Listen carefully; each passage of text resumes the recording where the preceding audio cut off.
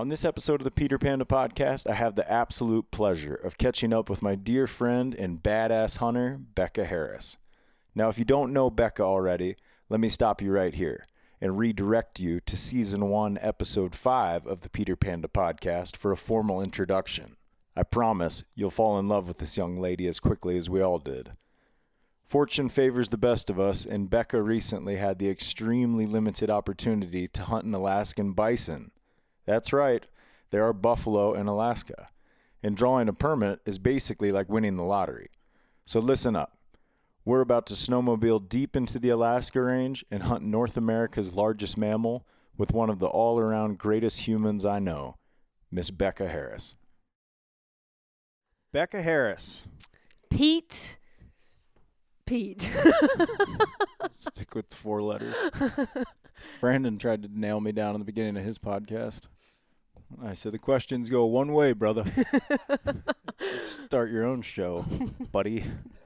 He could probably have a good one. Well, welcome back. We are sitting here we're in Birchwood right now. We sure are. Which is just north of Eagle River, Alaska, which is your home. Yep. And if you're not familiar with Becca, she was on Season 1 of the podcast, and we had just the best conversation about how you got into hunting, how you met your husband, and he significantly influenced you into a lifestyle of hunting, and how the two of you ultimately moved from Michigan to Alaska. Yep.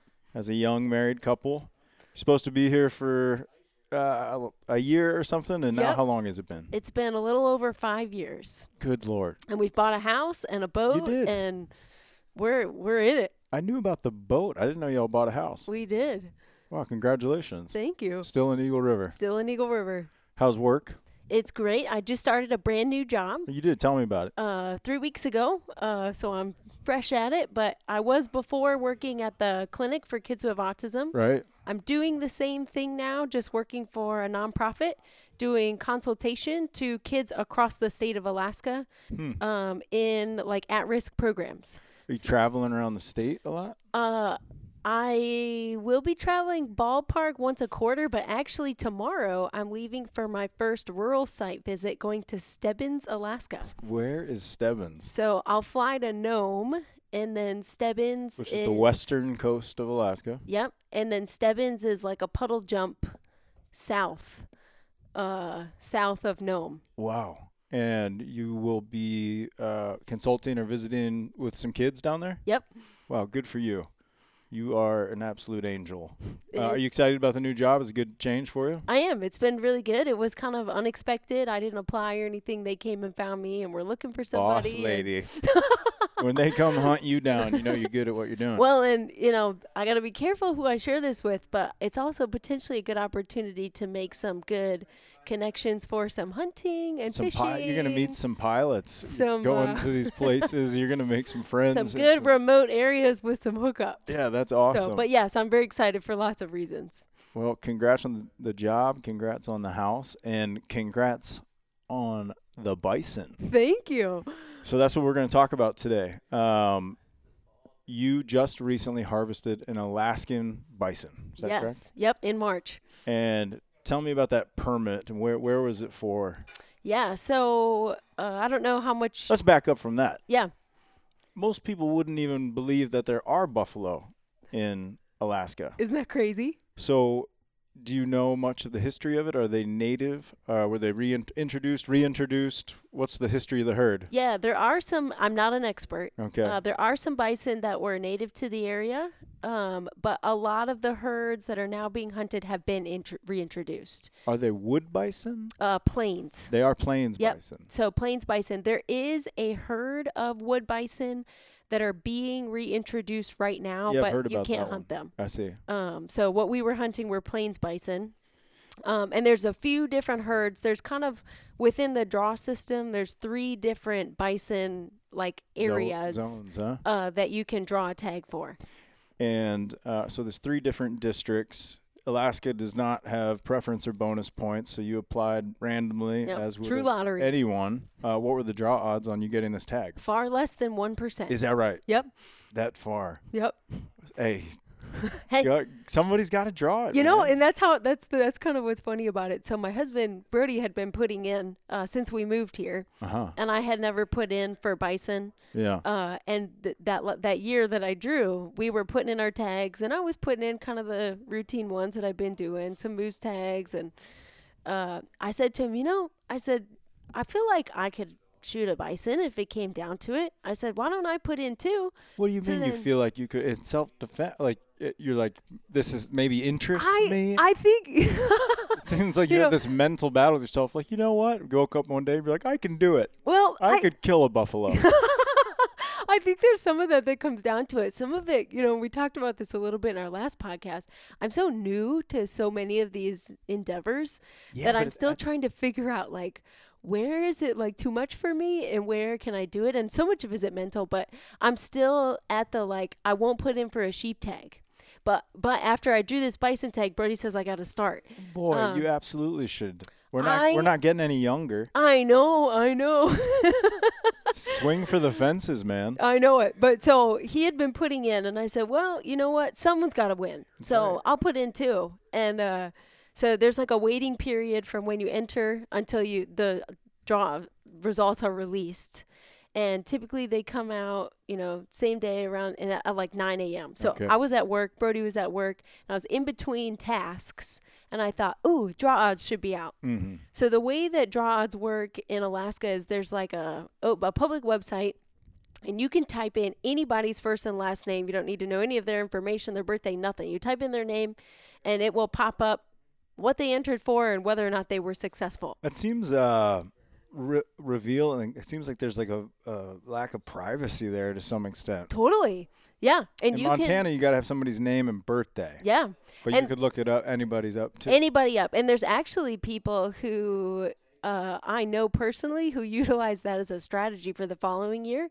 To look up like the names of guides or stuff like that to say, like, this dude's a killer. Where's Pete putting in? Yeah. Or, I saw on his Instagram. You don't know my last name. Can't find it. But yeah, saying like, where'd he put in? Right, I shot on his Instagram. He shot a huge moose. I want to know where he drew that tag at. So these results come out. Y'all are at work, and what happened that day? Yep. So I'm at work. And I look on and I search Brody first, and it's like, no. But that's to be expected. Of course. So then I type in my name, and it comes up, and it's like, no, yes, no. So all that I saw was the yes. You didn't know what it was for. I didn't know what it was for. That happened to me when I drew my doll sheep tag. I got the no, yes, no. And I called Jeremy, and I was like, I got one. That's exactly what I did. He was like, which one? I was like, I don't know. It's like DS something. Yes. He was like, that stands for doll sheep, you idiot. Yes, that was literally me. What was your code? I got on the phone. DS Bison?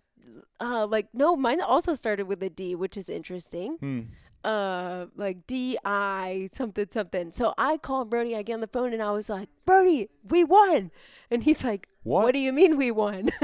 And I was like, we won. I don't know. And he's like, we won what? I was like, the draw tags. And he's like, what'd you get? And I was like, I don't know. And he's like, well, look it up. So I was all flustered and, Googling what the code was, and a picture of a bison pops up, and I was like, it's a bison. And he was like, gosh. No, it's not. Like, I'm at work. Quit messing with me. And I was like, no, like, I promise you. Those are the longest odds you applied for. Of all the things you probably applied for, like, that's so the I took least a picture, likely. and I sent it to him, and he was like, no freaking way. Wow. So we then kind of started on, like, the researching process. And this is for, like, a year out. Yep. So you drew it in a late winter, and it was for the following spring. Yep. Or the following winter. Yep. So we had about a year to kind of plan and learn. And when we put in for it, we weren't super knowledgeable of the logistics because you don't spend a ton of time putting in for a tag with such low odds. Yeah. But once we did, we started talking to people and learned most people ride their snow machines into where the bison are. Starting from where?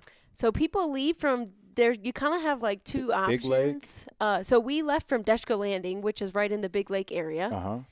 You can, like, we talked to one guy who did this hunt, and he flew to McGrath, and then from McGrath you can rent sleds, and you can ride in from that direction. So people do it different ways, but most people who do it in the winter are riding their snow machines in. What were the season dates?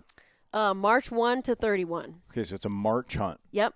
Pretty darn wintry out there. Pretty darn wintry. When is the Iditarod? So the Iditarod, I don't know the exact dates, but goes like the second week of March. So right in the middle of it. Yeah, so and prior to the Iditarod is an event called the Iron Dog. Yep. And it's like a snow machine race that follows along a lot of the Iditarod Trail. The more I hear about the Iron Dog, the more like hardcore. Sounds like a super badass hardcore enduro snowmobile. I didn't realize they're the craziest people. Yeah. Well, not the craziest. I would say they're now the second craziest. And who's the first? Because while we were on our bison hunt, and we could, get into this and we talk about the experience, but we learned about an event called I Did a Sport.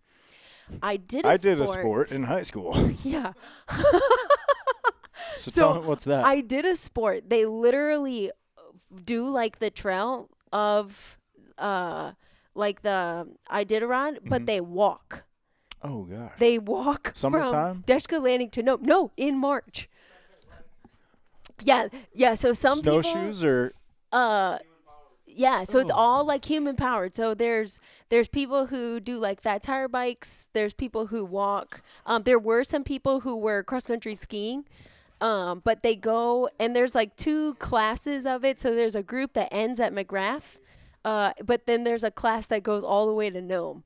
Which is 1,000 miles. Yes, they are the first craziest. There's no way that's got to take them 3 times as long as those dogs. Oh, I don't even know how long it takes, but we met these people, and they might be like, they're not just a different breed. They might be like the interbred. Yeah.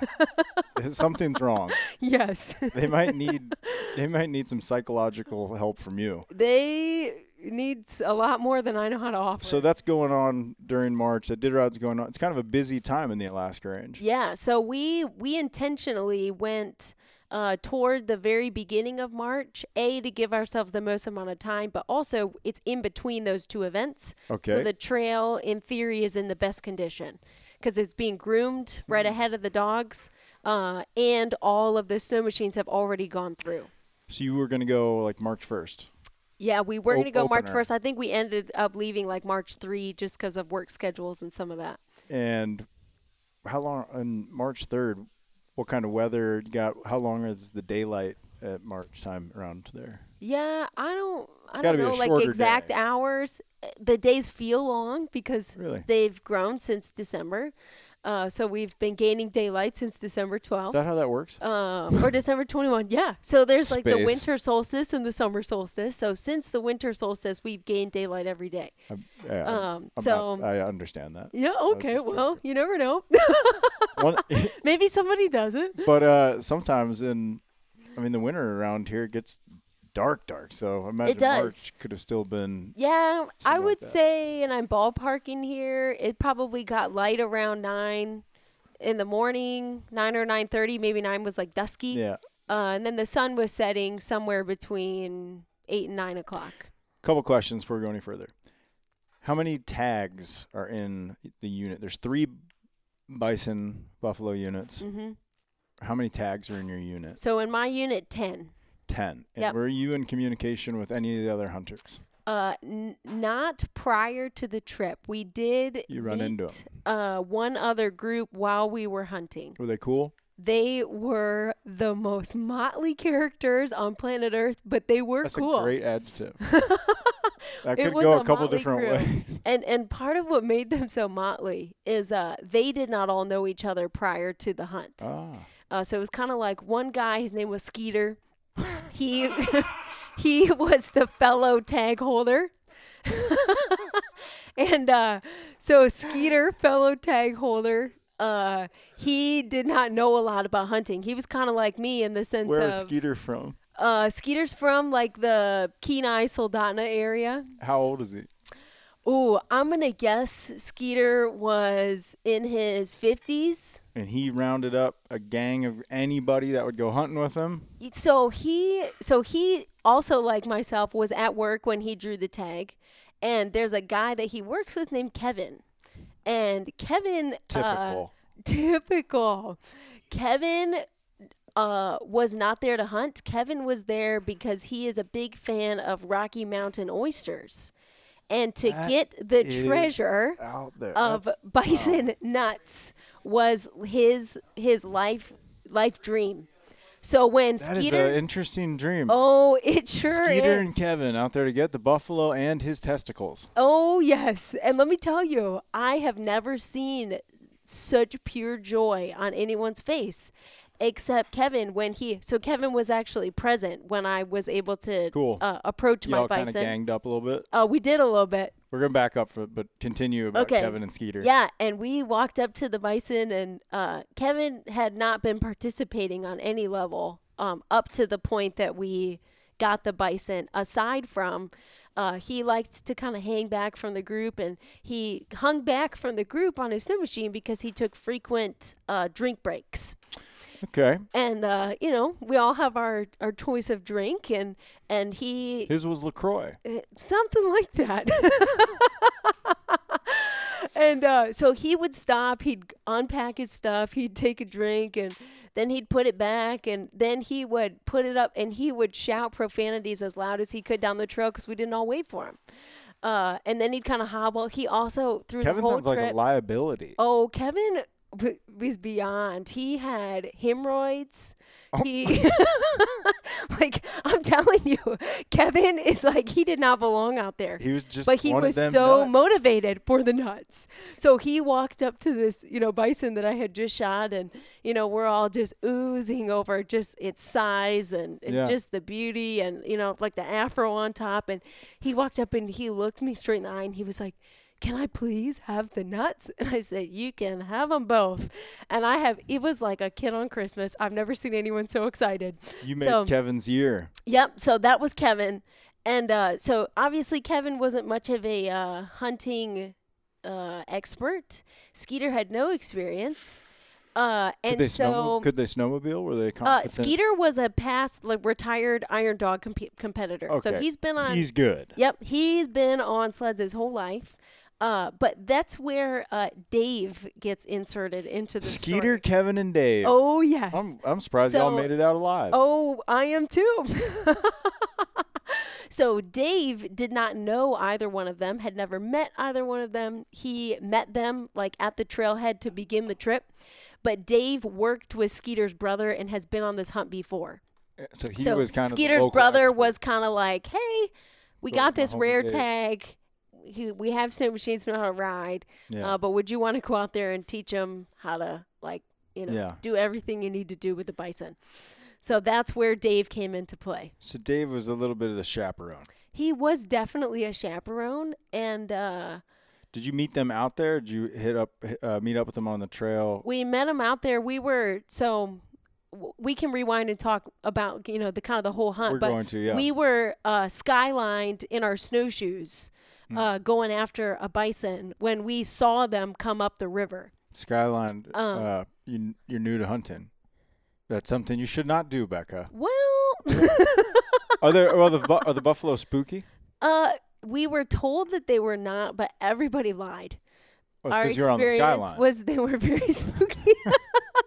Listen, I got to the skyline by snowshoeing and crawling and laying, and we were skylined because we had spooked the bison. And if you've ever seen like a fat, stumpy, giant animal move through the snow, it's unbelievable. Yeah, it's like a train, like they got that rocker. Yes. And they run, they kind of got that rocker, and they're they fast. Just plow through it. Yes, they sure plow. But that day, you didn't find a buffalo. You found Skeeter, Kevin, and Dave. Yeah, well, we found a buffalo, but we were unsuccessful. Spooked it. Never even got an attempt. All right, we got to back up a Okay. lot. But first, I'm going to tell you a Rocky Mountain oyster story. Okay, I can't wait. When I moved, have you eaten them? Let me tell you a story. When I moved to Montana, I was 18 years old. First heard about this. Okay. I was like, that is twisted, backwoods. Why in the world would anyone – like, it was very sideways to me. Yep. And I was like, never will I ever. Never say never. Like 7 years into it, I go to my – 7 years into living in Montana, I go to my first branding.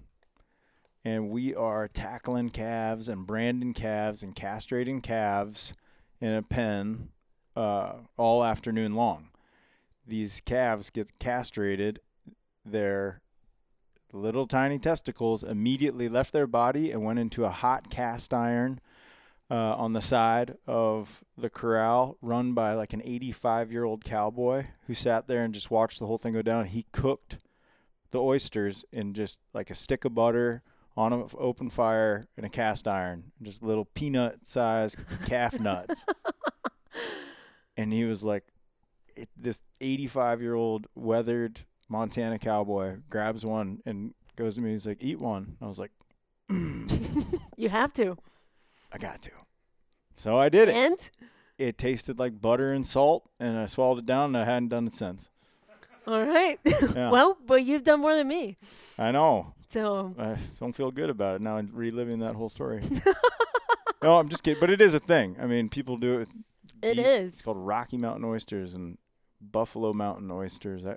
I guess it's the cream of the crop. Well, yeah, they're probably the size of coconuts. They were pretty large. Okay, enough about that.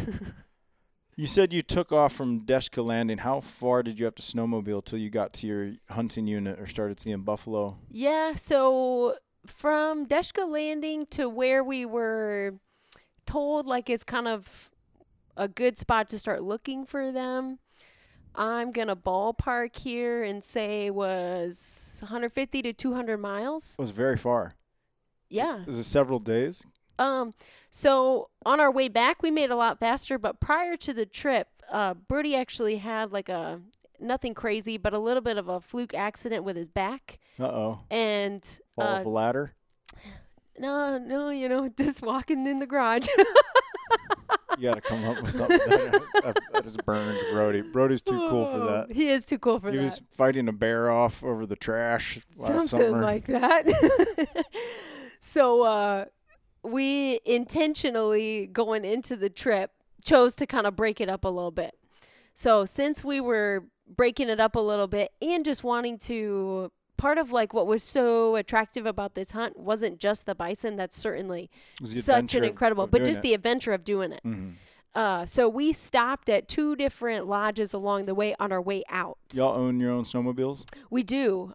We did purchase a different snow machine for this trip because we had one that was fan cooled and one that was liquid cooled.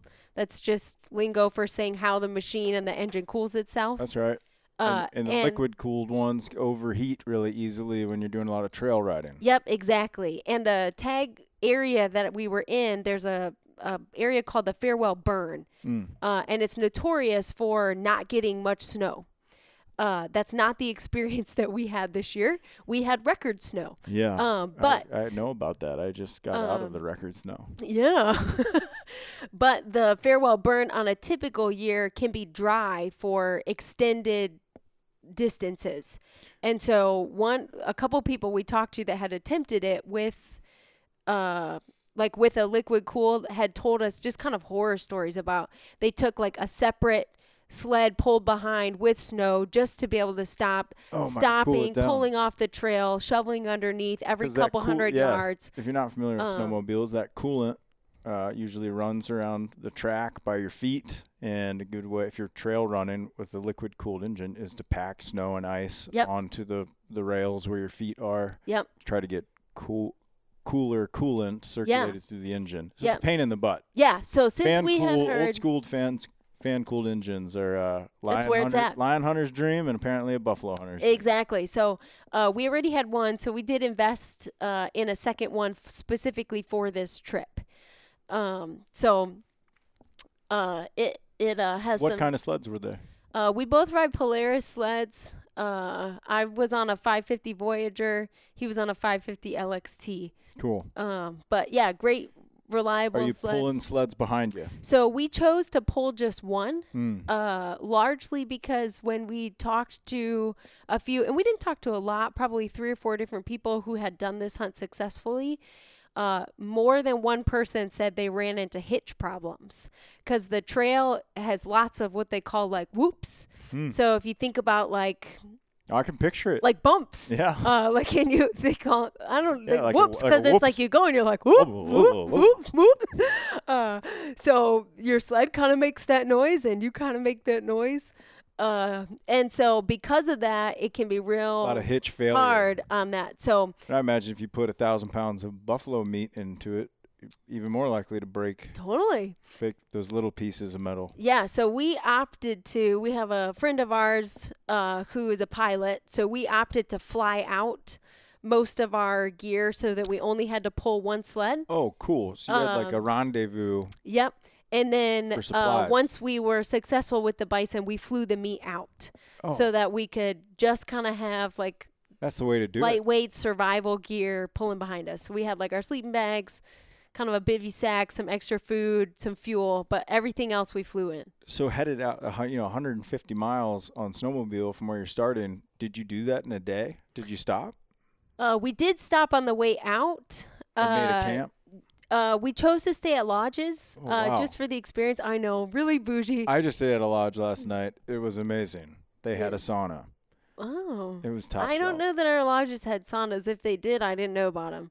So snowmobiled for a day, stayed at a spot. Yep. That probably puts up buffalo hunters this time of year. Yep. Lots of I did a rod support. We're coming through there. That lots of bison hunters were coming through. We didn't stay there at the same time as any bison hunters, but we had been told there was some ahead of us, and then we know there were some behind us. Yeah, something tells me Skeeter and Kevin were sleeping in the snow. Oh, Skeeter and Kevin, listen, that first night that they got out there, they said they arrived to their camp at like 3 a.m. And sleeping in the snow, that's very much so you make a how they were. You make a pit stop the next day. Now you're getting into like March 4th or 5th or something. Yep. You make it out to this farewell burn. Yep. And there was no burn. We had tons and tons of snow. And so we followed. What do you mean there was no burn? I thought the burn. Well, it burned, didn't it burn? Yeah. So the burn was still there, but it was snow free as you expected. Exactly. Several feet of snow. Mm-hmm. So insert the Jeep Trail. What? Yes. So we followed the Iditarod Trail all the way until we got to what's called the Jeep Trail. The Jeep Trail is kind of like an offshoot that will get you to the Farewell Airstrip, which is where we had flown in our gear. Okay. Well, this year, since there was lots of snow and nobody else is out casually riding to the Farewell Airstrip, we had the privilege of breaking in the Jeep Trail. Oh, no. When I tell you, Pete, I went through the phases of grief on steroids. Oh. I was ready to just, be done. How many miles was this stretch of breaking trail on the Jeep? Not that far, but it felt like an eternity. Well, sure. Yeah. So you're getting sled stuck. I think the whole thing was maybe like 6 or 8 miles. That's a bit. Especially if you're breaking trail and you're getting stuck over and over. Yep. So we go over, and it was windblown, super deep, no trail. Not one person had been through there. And from kind of the stretch of where we started to where we ended up looking back, and together we got stuck 14 times. Oh, goodness. And when I say stuck, I don't mean like, we tipped over. It's like I'm familiar. You're stomping, you're shoveling, you're picking up your sled, you're moving it back to the trail. Well, the first 2 or 3 times I got stuck, it was like, you're feeling pretty sweet. It's like, I'm out here now. I'm earning this. Totally. And it's like, I'm a bison hunter. But the 4th or 5th forged by tough times. Yeah, and it's like, okay, you trained for this, and we went riding, and I'd been working out all winter long to get ready for this trip, and it was like, okay, you're feeling good. I guess snowmobiling's a little labor intensive, but the snowshoeing and the butchering of a buffalo could be exhausting. Yeah, I think it's more just a mental thing. Good excuse to hit the gym. Yeah. So by the 3rd or 4th time we got stuck, I was making plans in my head for all the things I was going to buy and the places I was going to go, because we were going to sell our snow machines and I was never going to ride again. You were like, I'm about to helicopter out of here. I was looking everywhere around me, like where can the pilot land? And screw the bison. Mm-hmm. I'm out. Well, then you get into it went from fun to not fun really, really quickly. So, and it just continued to escalate. So that was stuck 4 or 5 times. Then it's you get stuck 6, 7, 8, 9, 10, 11 times.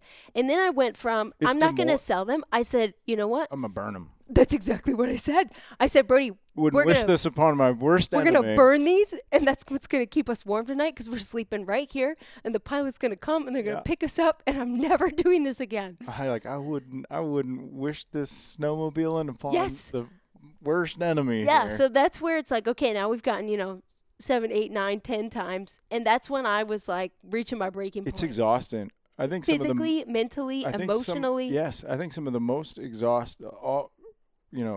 all around exhausted I've ever been on the mountainside is getting sleds unstuck. Yes. It's physically super exhausting. Yes. But there's like a scary element of it too. You're like, I have to get this unstuck. This is my ride home. Yeah. So it's like a kind of a spooky survival element to it. Mentally exhausting. The anxiety of it. Getting snowmobiles stuck is the worst. Yes. And we were out in the middle of nowhere. We both had less than a quarter tank of gas left. That's good.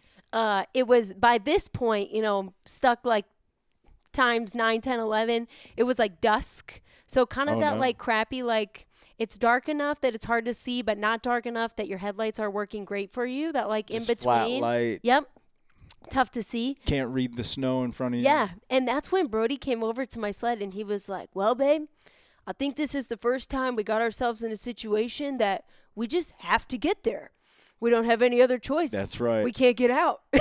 Buck up, buttercup. And so that's when it was like that like deep drive of like, okay, like he needs me. I'm always so dependent on him. And I was like, I got this. Like, I'm going to carry the team.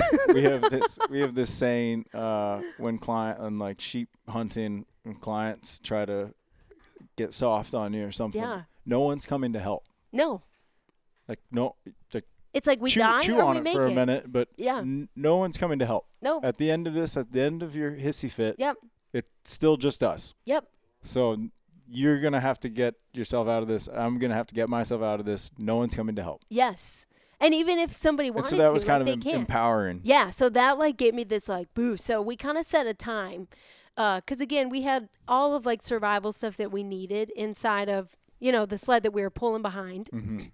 So we said, okay, by, I think it was like 10 o'clock or something like that. If we aren't to there, we'll pull off. I don't know why we need to pull off. Nobody else is coming. But we'll find a spot. We'll like bivy sack it and we'll wait till the sun comes up. We'll finish it out tomorrow, feeling good. And often it can be easier snowmobiling when the snow sets up in the cold of night. Yep. And exactly. It gets a little bit harder. And drive on when it's colder. And just, mentally and physically getting that rest. So we kind of made that agreement. Well, it was like 10:01 or 10:02 when we hit the river. And so then it was easy riding to get to the airstrip. Kuskokwim? This was, I think it's called Sheep All right, Creek. we don't have to spot burn. I don't really care. But is that easier traveling out on the river? Yes, much easier. Yep. So now you're just cruising. Farewell. Yep. So made it there, got there. So now it's like after 10 o'clock. It's dark. Supplies. It's cold.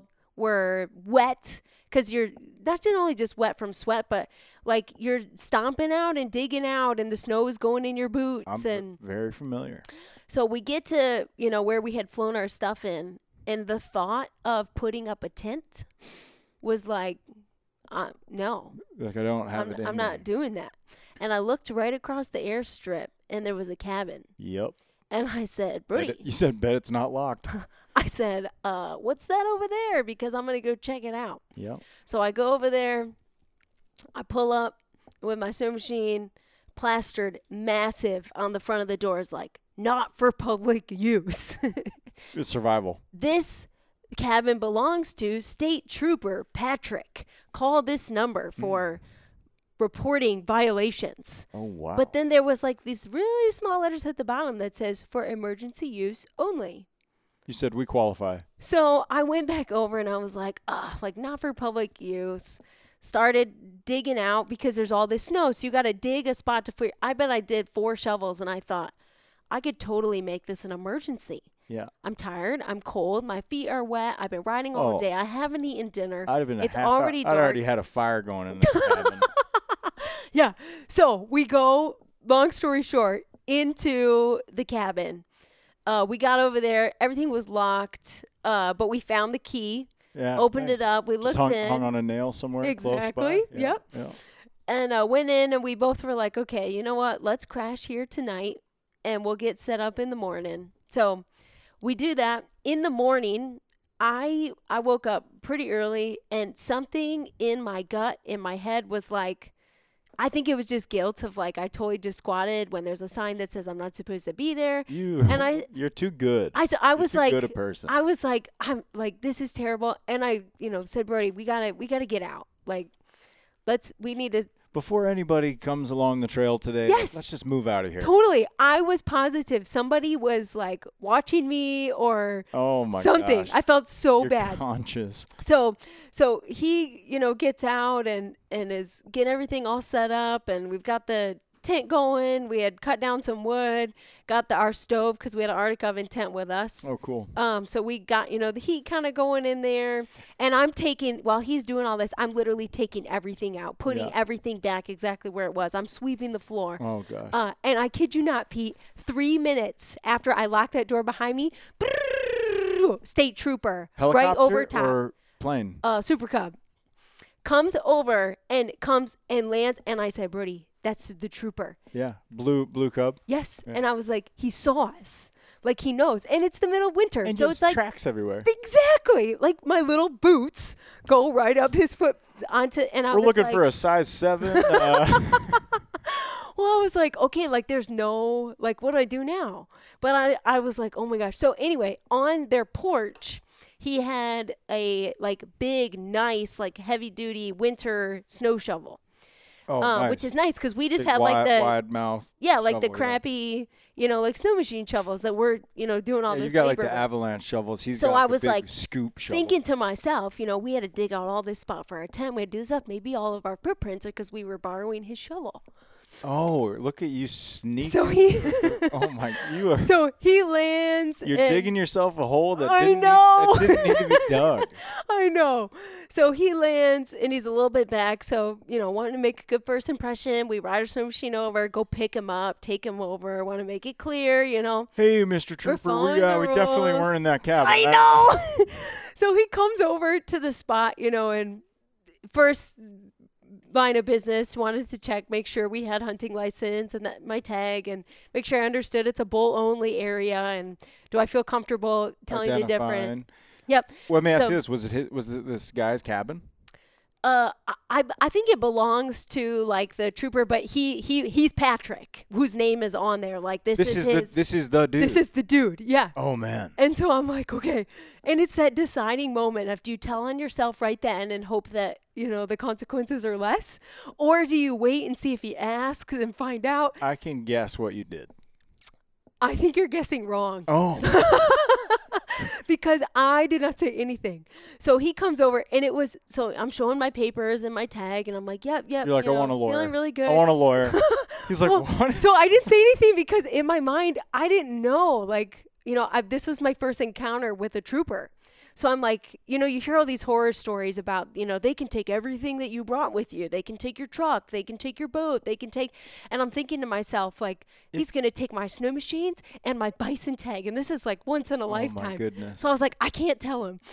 And I don't know why, I'm sure he knew. But anyway, so he checks all our stuff. He's walking around. He's like, yeah, it looks like you guys have a really great setup. And, because Brody already had the fire going and all this stuff. So then he's like, yeah. He said, and I need to check on my cabin over here. And so like my heart's like, literally pounding so much. And I was like, oh, okay. So he's like, yeah, you want to come take a look at it? And I'm like, okay. Did. So I'm like walking behind him, like keeping my distance a little bit. As he like takes his first step up, I'm like, hey, just so you know, we borrowed your snow shovel to, scoop out our stuff. I hope that's okay. And he's like, oh yeah, that's good. And I was like, yeah, sorry. I hope you don't mind that we've been walking through your property quite a bit. And so he opens up the door, he sticks his head to the side. He goes, yeah, looks just like the last time I was here. Mm-hmm. You want to take a look inside? And I just kind of stayed down in the yard and, stuck my head. And I was like, wow, it looks so nice. And he closed the door, locked it up, and he's like, yeah, if you really get into an emergency, here's where the key goes. And he was like, yeah, it's not really for public, but if you really, really, and then he looked over at Ted, and he was like, but looks like you guys have a really good setup here, and hopefully you're good. Here's my business card. You can he's a good reach guy. me or send me a message, but I hope you guys have a great hunt. You never came clean. I never came clean. You're coming clean right now. I know. I hope Patrick listens to me. It's a pretty. I would say you qualified. But in that evening, you qualified to use that cabin. Totally. You just were a little You were a little scared. I know. In the heat of the moment there. And here's the thing. I feel fine coming clean on the air, even if Patrick listens to this. Patrick, if you're out there, we love you, man. We do. And let me tell you. Nice cabin. Kind of like caveat. And we would never use it unless it was an emergency. That's right. If you were soaking wet at 10:30 at night. I'm sure it would have been no problem. A soaking wet, lost woman in the wilderness you were. I think you fully qualified to go into that cabin. I'm sure I did. And I'm just kind surprised you were able to keep your poker face. Listen, I kept it together. And what's even funnier, me. This is speeding up, but Patrick flew in again after we had gotten a bison. Mm-hmm. And we had brought in a white gas stove and some of that stuff, preparing for super cold temperatures, because a jet boil with the propane, that's right, doesn't do great once it gets below a certain temperature. Yep. And we didn't end up needing the white gas. And so we had a couple canisters that we didn't even use. And I knew from being in there that Patrick had some white gas lanterns and some of that stuff. So when he flew back in checking the bison, I asked him, I said, hey, Patrick, I said, I don't know if you guys have any of this stuff inside your cabin, but we have these extra, and it's just extra weight for us to bring out. We'd love so you would to you have guys have a use for these? And he was like, oh yeah. He said, we've got some stuff in there. You want $20 for it? And I said, no, Patrick, you can just keep it. You've given me enough, man. You know what he said in response? He goes, oh, you've just earned yourself one free night in the cabin. So that's when I should have come clean. But in my head, I was like, cha-ching, cashed in. I already cashed it in. That's a wash. That's a wash. It's a wash. I don't need to tell him. You can sleep at night. That's exactly right. So all right, well, I feel good about that. That came full circle. It was very innocent. And I'd have done the same thing. Yeah. But I can just see you maybe a little frozen in the presence of the law there, just being like. You never know. No, you don't. I mean, my experience with the troopers is you're straightforward with them. They're straightforward with you. Yep. They got a job to do. We got a job to do. Yep. Everybody shoots straight, and we got no problem. Yep, totally. And kind of in light of the troopers, that this again was my first encounter. I'd only really heard the horror stories. Sure. But Patrick was awesome. He was respectful. It was very clear he loved his job. He cared about the area. It was, for us, it was a very positive interaction. That's great. Yep. So you poach this spot for the night. Yep. You sneak outside, set up a camp. Is this going to be your base camp for the buffalo hunt now? Yep. Okay, so you've made it to your destination where your supplies are, and you're now going to hunt out of this spot. Yep.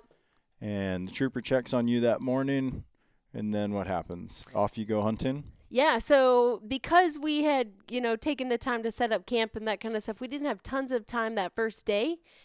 So we rode up to kind of I'm going to call it a knoll, kind of like a small hill that had a grassy knoll. Yeah, except snowy. To give us a really good view of the mountains that were on the other side of the river. So we rode over there and just spent that afternoon glassing. What'd you see? I bet we saw, I'm in a ballpark here, 30 to 40 bison. And there was kind of a group way off to the right, and they were moving. Spooked? No, just moving. Traveling. Yep, traveling. Not really. You'll see them sometimes, stopping, eating, laying. This group in particular was on the move. Was it cows and calves? Cows and calves. If there were bulls, nothing huge. When's the breeding season for buffalo? I'll be honest, I have no idea. So they weren't rutting? You weren't... We didn't see any. You didn't see like a big bull with like a harem of cows or something? No. Most of the like big bulls were off on their own. Solo. Or kind of in like groups together. Bachelor group. Yep. And we didn't see any like baby bison. So when do they calve? I don't right know. Now? I think Justin's telling us right now. Yeah, I think it is like coming soon. So there were some prego bison out there. Oh, big time. Yeah. All of them probably. I mean, about 90% of the cows on the landscape were probably so. Packing calves. But yeah, so we're up on this knoll looking out, and so we saw, a couple different groups. The one was like moving, heading back further into the mountains, but there were two bulls that were I'm gonna call them like the herd bulls, because they just were astronomically larger than any of the other bison, and they were high and they were alone. When Brody had gone to fly in our gear, prior to, it was like a week prior, just the way that scheduling worked out with us and our pilot buddy, we weren't able to do it super close. So it was like a week before by the time that we were out there looking, and he had seen those same ones in like that same area. They hadn't gone anywhere. And he was like, okay, those are big. Yeah. And we were probably at the spot we were glassing probably like a mile away from them, and with a naked eye you can look and go, oh, that's two bull bison. Yeah, they're dinosaurs. So just to give some perspective, I've hunted a cow bison in Jackson Hole, and they estimated that she was 1,000 to 1,100 pounds. Yeah, they're My big. understanding is a bull is literally twice that. It's like a metric ton. They can be 2,000 pounds. Yeah, just like anything, there's a range, so they're not all twice that much, but these would be in that group. Just bruisers, and like so big that through the spotting scope you're looking and you can't even see the horns. Because their head was just so big, and they had the big old afro. They're packing a winter hide. Just huge. That time, but they're all haired up with that big afro. Yep. So we watched all of them for a while, but we decided, in the morning, we're going to try to make a play on, one of these. How close were they? Together? You said there were two bulls. Yeah, they were probably, from the distance we were at, it's hard to tell exactly how far, but I'm going to guess they're within 100 yards of each other. Okay, they're together. Yeah. And they were higher in elevation than your knoll? All the way up. All the way up. All right. Yes. What kind of gun did you choose to take? A 300 Win Mag. Very good. Is that your rifle? Yep. You shoot it well?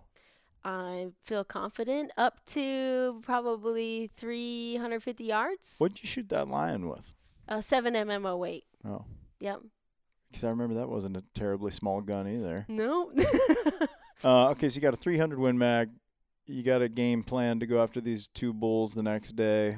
Can you snowmobile close to them, or do you need to hike towards them? Yeah, so this again was our first time bison hunting. Most people, it is, yeah. Yeah. Long gone are the days of like we didn't career know. buffalo hunter. Yes, and like everybody had told us, they're going to be in the foothills and the open grass areas. They're going to be low. Well, that was not experience at all. You're like, what grassy areas? Exactly. And I didn't mention this earlier, but when Patrick flew in, he had told us be really safe out there. This is record snowfalls for us. I've never seen the bison this high before. So are they going to windswept ridges? Yes, that's exactly where the caribou are doing right now. Yep. Because they're big, fat, stumpy, heavy, and they eat grass.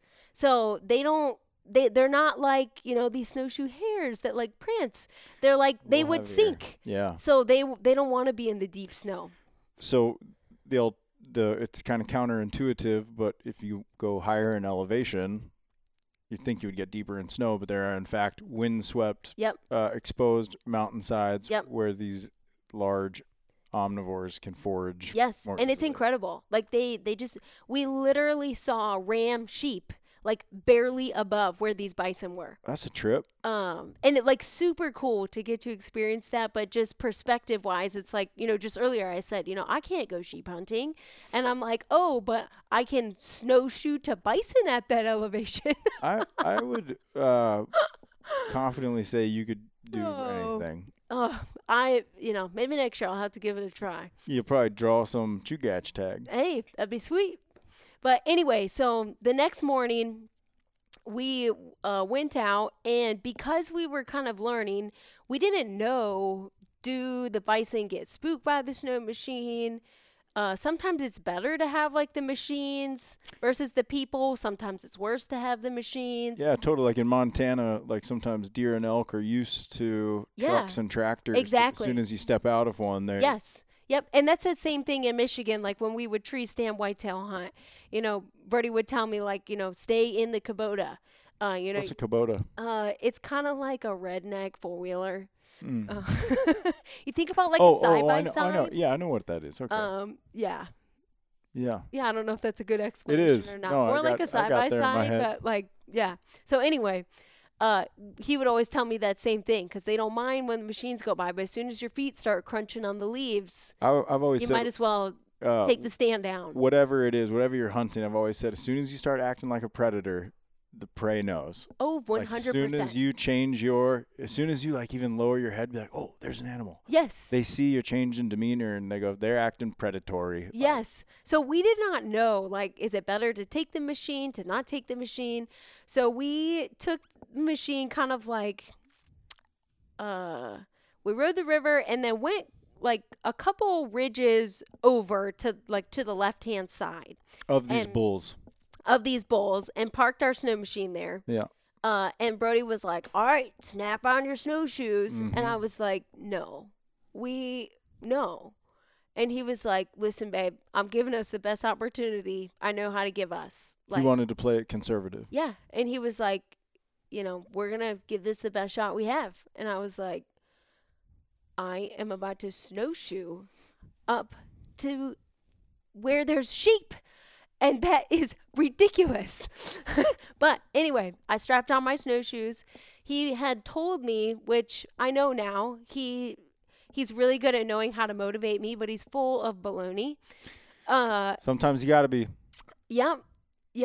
Camp's just over that he had next told ridge. me, no, if we go this route, it's like pretty hard packed snow and we'll be good for staying on top. Mm-hmm. Crap. No, you sink like past your hips. With the snowshoes. The snowshoes. So you were in some trashy spring snow. Yes. And I bet we had been walking only 10 minutes. And I would look back at the snow machines. He said, let's just keep driving these things. And be like, why? Like, why are we doing this? This is crazy. How far away are the buffalo?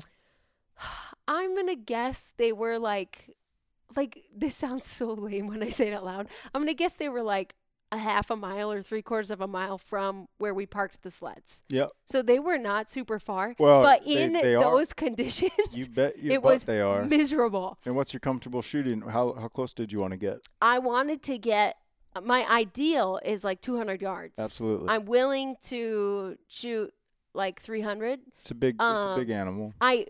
Fast forward, the bison I ended up taking went really well, and it was at 350. Okay. So I feel comfortable kind of in that range, but my preferred scenario is to get close. Half mile in those conditions might as well be 3 counties over. Yeah, exactly. Yeah, you got to put in some work. So what'd you do? So we kept hiking, snowshoeing, and then it gets to the point where like you're really going up in like your elevation. So my husband's like literally a foot taller than me. Yeah, he's a goat. Yes. And so he's, making, and I'm trying to take these monster steps. He wasn't laying down a nice. I think he was trying, but he just doesn't understand. His best efforts to accommodate your steps was still not enough. Yes, and like it's not just like the stride, but every step is to Hip your flexors. waist, literally. Yeah. So you have to like you had to spend the last 2 lift weeks up in your leg snowshoes. to get over. What type of snowshoes did you have? I have no clue what kind of snowshoes I was wearing. They're Did orange. your snowshoes have a heel bar for when going uphill. I'm new to this. Travis had this. My snowshoes on this past bear hunt did not have them, but Travis's did. When you're going uphill, his MSR snowshoes, he could flip this bar under his heel that elevate, his foot would go level instead of his heel sinking. So it was like walking on flat stairs as he went up. Does that make sense? It makes sense, and my level of jealousy So it sounds right like now you did not have is those. through the roof. Hey, neither did I. Perfect. You understand the misery. So I think we were starting to get close to where like the elevation really started to get more steep, and I would take a step and then like slide down, and then take a step and then slide down, and take a step and then slide down. And I sat there and I was like, this is ridiculous. And whoever named them snowshoes, maybe I just had cheap ones, but they need a new name. And that's what I said to Brody on that hill. I said, if you've ever seen like a snowshoe hare run, they stay on top of the snow. Yep. The false advertisement. You sink and it hurts. So what do you want to name them? They're sink shoes. They're snow anchors. Yes. I'll tell you what, they're very helpful until they're not. Once you fall down in them, or once you kind of get crooked or sideways in them, or too much snow on top of them, it is a very awkward thing to try to get yourself and straight. I did not mention this earlier, but we made the mistake because everybody had told us, the bison are going to be low, they're going to be in the foothills. I did not pack hiking shoes.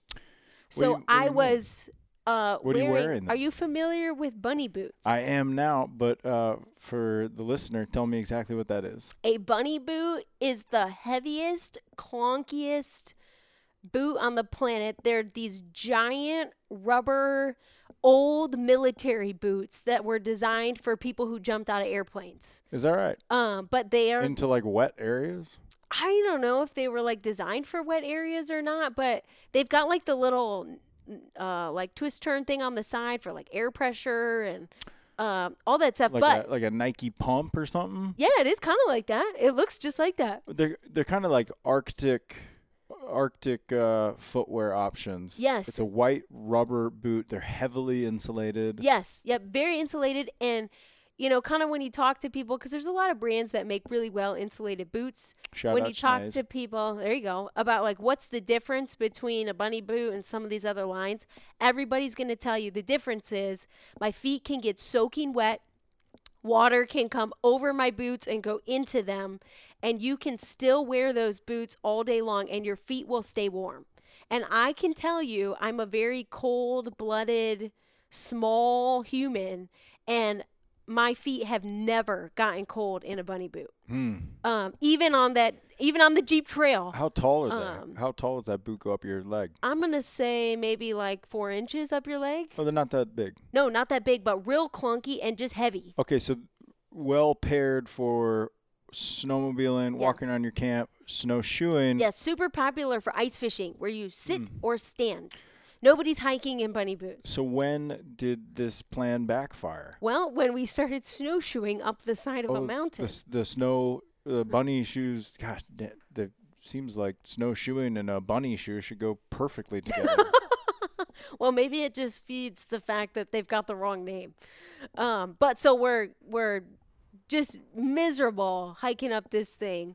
And we start to get up, kind of toward, I'm sliding. I'm starting to do the like side shuffle a little bit to kind of get up there. And of course, Brody's like, are you dancing or are you hunting? Well, a little bit of both. That's right. But it was not graceful. So Brody's already like, he's always ahead of me, but he was like just below the top. Mm-hmm. And he, starts signaling to me like, come on. Of course. And I'm like, hurry up here. Okay. So it's like you feel like you're dying. And then all of a sudden you're like, oh, like there must be something. Like we got to go. So I pushed my way up there. It's still not graceful, but I made it. And, he's telling me, stay down. And he's like, there's a bison over there. One of the two. Well, we thought. We didn't know at the time. We just knew, there's one right over kind of this ridge. And we're like, okay. I said, so like, what do I do? And he's like, look, crack one in your gun because we always, when you're hiking or snowshoeing, you always don't want one in the chamber. But we had gotten to the point, he's like, all right, I want Time you to load your put gun. one in. You need to How get close ready. is the buffalo? I hadn't seen it. I have no clue. I was still trying to make my way up the mountain, Pete. Yeah. This is similar. The other day we were out hunting. I yelled at Travis. I was like, wolves. He didn't even look for him. Yeah. He just dumped his backpack, got his rifle, and like laid down prone and was like, where? I was like, yes, whoa. Totally. Navy SEAL. So I get it ready. I've got my bipod on, and we're belly crawling, up to, the top of this thing. We get barely up the top. We're glassing. No bison. Glassing, no bison. Well, Brody's like, I swear I saw one. Well, and I'm telling him, I'm like, where'd you see it? And he's like, just lay still. So Tatanka. He went full primal out there. So in like this, I'm gonna call it like a ravine, because like we went up to the peak, but then there was like a valley, A little valley in front. kind of right in front of us, up to that next peak that was pretty like steep, deep down and up, and very like thick, wooded alders and stuff. Yeah, like alders. Yeah, and so we're looking a lot of there. woody vegetation. There's no leaves or nothing in March. No. So Yeah, just a lot all of, dead, but just super thick. And is the buffalo in that stuff? Well, we were watching. We're glassing, trying to figure out like where to go. Because Brody, since he saw it, he had to duck down and then wait for me. So by the time I had gotten up there, we're looking, not seeing anything, and I bet we laid there, prone, kind of ready to go for 5-10 minutes, and just hadn't seen anything. So Brody had said to me, he said, okay, I'm gonna, tuck down, and I'm gonna walk up to this next point, but I want you to sit here and just be ready. In hindsight, what had Brody seen? Was he waiting for the buffalo to climb up the hill into view of you? Or what was going on? I'll be totally honest. I think it was like our first stalk, and he was just like, a little excited. Buffalo. Hit the deck. Yeah. And then you got to kind of reassess. Yeah, because it was like we didn't know how spooky they were or, any of that stuff. And he knew how hard I was working to get up there. So I don't know that we really had like a plan. We just knew there's an animal in there.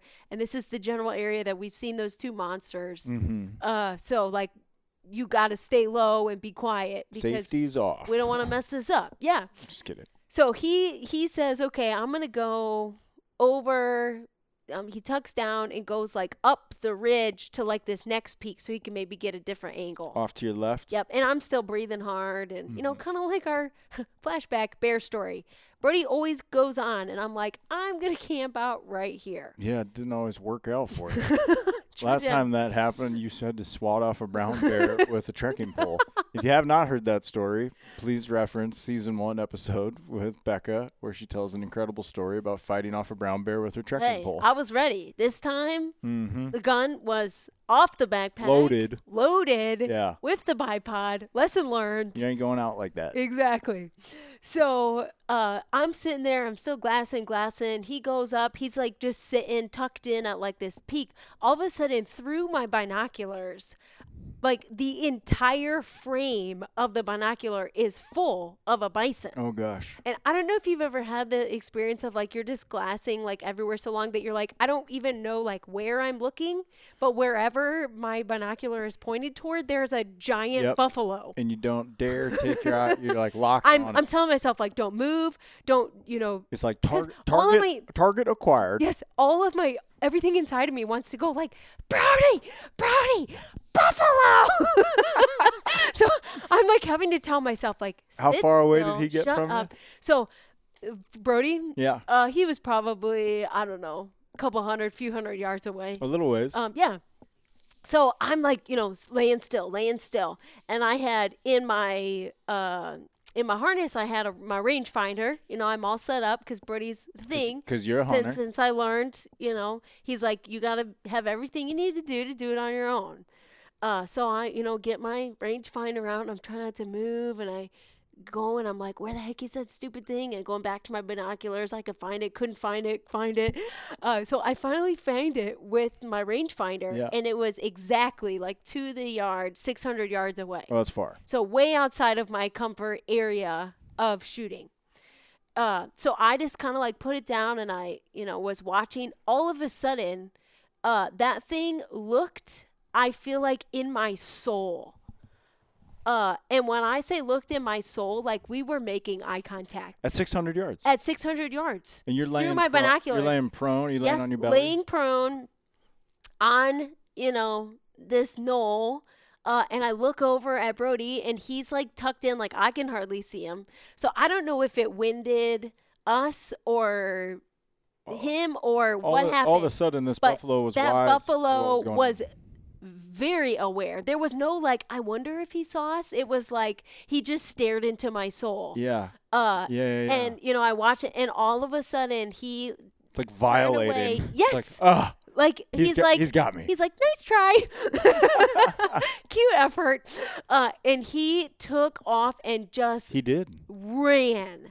And like it was not like, oh, like I'm gonna mosey. It was like rolling. Booking it. Rolling 2,000-pound animal just like how running. Deep is the snow? Oh, deep, yeah. That had to have been quite the sight. Just crazy. And so Brody had seen it from up where he was, and he didn't say anything or move because same thing. Because he's a predator. Exactly. So once he came back down, and I was like, "Did you see that?" And he was like, "Yeah." Did you see it run?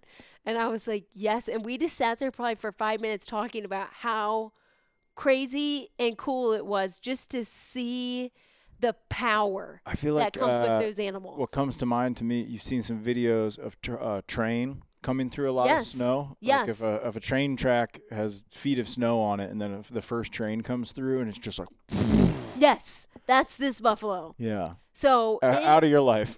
Yes, and it went off. And to me, I'm ignorant. I was so proud of myself for making it there. I was like, come on, babe, like, let's go down the ravine and up the next one, and we're going to get it. You wanted to go chase And he's like, no, babe, like, I want you to remember how hard it was to get here. You're going to do that again, and that bison's nowhere near there. We lose. We lose, and then we're further away from the sled. So he's one of the things Brody and I have been, like, that we've had a lot of conversations about that he's been awesome about is, like, I'm really working to gain confidence and, like, competency in myself as a hunter. Mm-hmm. I'm still I have grown a lot, learned a lot. The more I go, the more I learn, but I still am in many ways very dependent on, like, Brody's experience and knowledge. And so he has started doing things like, before we do, he'll ask me, well, what do you think we should do? Cool. What path do you think we should take? Hell of a mentor. Oh, yes. And he's so gentle. When I, say, well, I think we should go. And he's like, well, you should marry this guy. I know it. He's sealed the deal. Off the market. And so, this was one of those moments where, he's asking me, what do you think we should do? What do you think we should do? And I'm so, like, motivated. I'm like, I saw that thing. It filled my whole binocular view. Its head was just like that was true, like, trophy bison. You wanted it. Yeah. And I was like, I think we should go down. And he, in the most gentle way was like, wrong answer. Was like, well, he said, or yesterday when we were on the knoll, he was like, we did see a herd that's just over this ridge to the left. We could go see if they're still there. And I was like, well, what if we went over there? And then if they're not, then we went back over there. Yeah, you weren't done with it yet. Yeah. And he just kept, in the kindest way saying, like, I think we need a new plan because that thing is long gone. So I eventually picked up on the fact that I wasn't going to get that bison that day. And we went over to another area, did some more glassing, and long story short, found another herd that was way too far to target that day, but was a good, like, okay, it's good to know, like, pretty good size herd that was off in the distance. Yeah. And you're I'm assuming that's all cows and calves, but you're saying there's probably a bull with them or one nearby them. The size of the herd was like, there's got to be bulls in there. Mm-hmm. So we did that. They were obviously way too far off. We had missed our chance at this one. Snowshoed down. Back to the sleds. In hindsight, I am thankful that Brody talked me out of going down the ravine and up because the rest of the trip, you'd still be there. We glassed every single day on that entire, like, side of the range and never saw either one of those bison again. Where'd they go? No clue. But they're out there and they're alive. God, isn't that cool? It's incredible. So it's like they just knew. And the magic man. Now you see me, now you don't. Yes, and we even went back a couple evenings just for fun, back to that same knoll where it was like, they've got to be there. They were there when you flew over. They were there when we came. Like, that's their grounds. 2,000-pound mammal can't disappear. Yeah, it was like they just knew. Like, doesn't that make you respect them even more? Oh, very much so. Yep. Be like, these things are cool. Oh, so cool. But yeah, so we survived our snowshoe misery. After the giant got to 600 yards. Yep. Had a cool moment with him. Yep. And one of the things that was pretty sweet. So Patrick, our trooper friend, we had seen him earlier that day, flying over, just doing patrol, some of that kind of stuff. Later, when he flew back on us after we were successful, he said to me, and yeah, good effort up there at those 2 big ones. That's the closest I've seen anybody get to those. Oh, so I'm like, 600 yards, yeah. So I'm still, super bummed. It would have been an incredible opportunity, but just to see them and get that close to them and just to see the way they can move and maneuver was experience. Just incredible. Yeah, that's cool. And I will also say I'm thankful. Like, it would have been cool and probably worth it. But I'm also thankful that we got to keep hunting and that I didn't have to find a way to get that bison out of there. Well, that was going to be my next because that was going to be a pretty miserable what would that have looked like? Yeah. Takedown. So So the hunt continues. So as we're coming down onto the river, riding back to where camp was at, that is where we crossed paths with Kevin, Skeeter, and Dave. My man. And had they killed a buffalo yet? They had not. So they had just gotten there early that night prior. And they, it was kind of cool because I've had, not a lot, but one in particular, a negative experience. With other hunters? With other hunters out. Let me guess, caribou hunting. Exactly. Yeah. Steve's Highway. I'm like, everything you learn in hunter safety. Out the window. Yeah. When you come out alive, it's a miracle. I believe, I've been said before, I believe antelope hunting brings out the worst in all sportsmen. Yes. Caribou hunting in some parts of Alaska might be similar to that. Yes, very much so. Just terrible experience. And we had an experience specific with that one of our good friends had told us, hey, we got this buddy. He's going to be up hunting there. It was our first time ever hunting caribou. We went to go meet up with him, hoping to learn some things, and it was a very negative experience. Competitive. Just stupid. Just unethical and stupid and disrespectful. Not something you wanted to be a part of. No, like let me give you an example of what this guy did. And I'm not going to use his name for lots of reasons, but we were at one point. Let's call him Chad. Love it. Chad's a good name for him. So we're up on this ridge line, and there's thousands of people out caribou hunting, right? Yeah, I heard it's a real rodeo. Up on this ridge line, and there's a river, down below with some treed areas, and there's people everywhere, So we're sitting up, and it's probably a mile down to where that river is, and Chad starts shooting bullets down into this area. And we said, what are you shooting at? Yeah. And he said, well, I'm just going to fling off some shots to see if I can get some caribou to spook and come out. Oh my! And we're like, you might shoot somebody. There could be a person down there. Like, he was just going into, like, it was a terrible experience. That's terrible. Yeah. Oh, terrible experience. Just desk pops. Just see if I could stir up the kettle here. Like, scary and infuriating and embarrassing. And we after that day, Brody and I quickly went off, hunted on our own. We're never hunting with anybody but ourselves. Yes. And so it was like, when I meet these people on the river, Kevin, it was Skeeter, and Dave on the buffalo hunt. You've got cold feet. I did. And I was like, okay, you want to be friendly and cordial and, all that stuff. But I was like, we are not about to go hunting with these people. We don't know them. Yeah. And just think about Chad. I'm not trying to get myself into a Buffalo Chad situation. That's not good for anybody. No. And this is like once in a lifetime opportunity.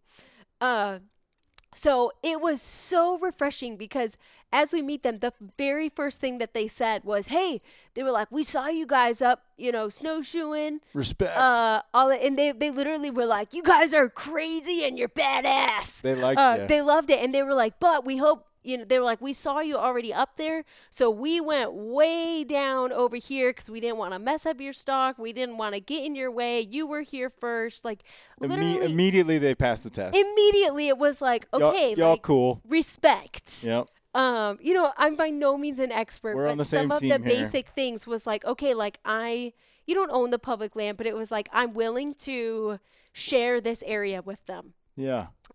Versus like, sometimes it's like you gotta, it's not like I was here first, but Burns you gotta calls it, you gotta piss on your corner. Yes, totally. Yeah. And it was instantly like, okay, they get it. So That's good. yeah, so they had kind of told us, here's where we're gonna be camping at. We're down the way a little bit. We told them where we were at, and then just kind of said, They're like, oh, if you need Patrick's cabin. anything- I thought that was for emergencies.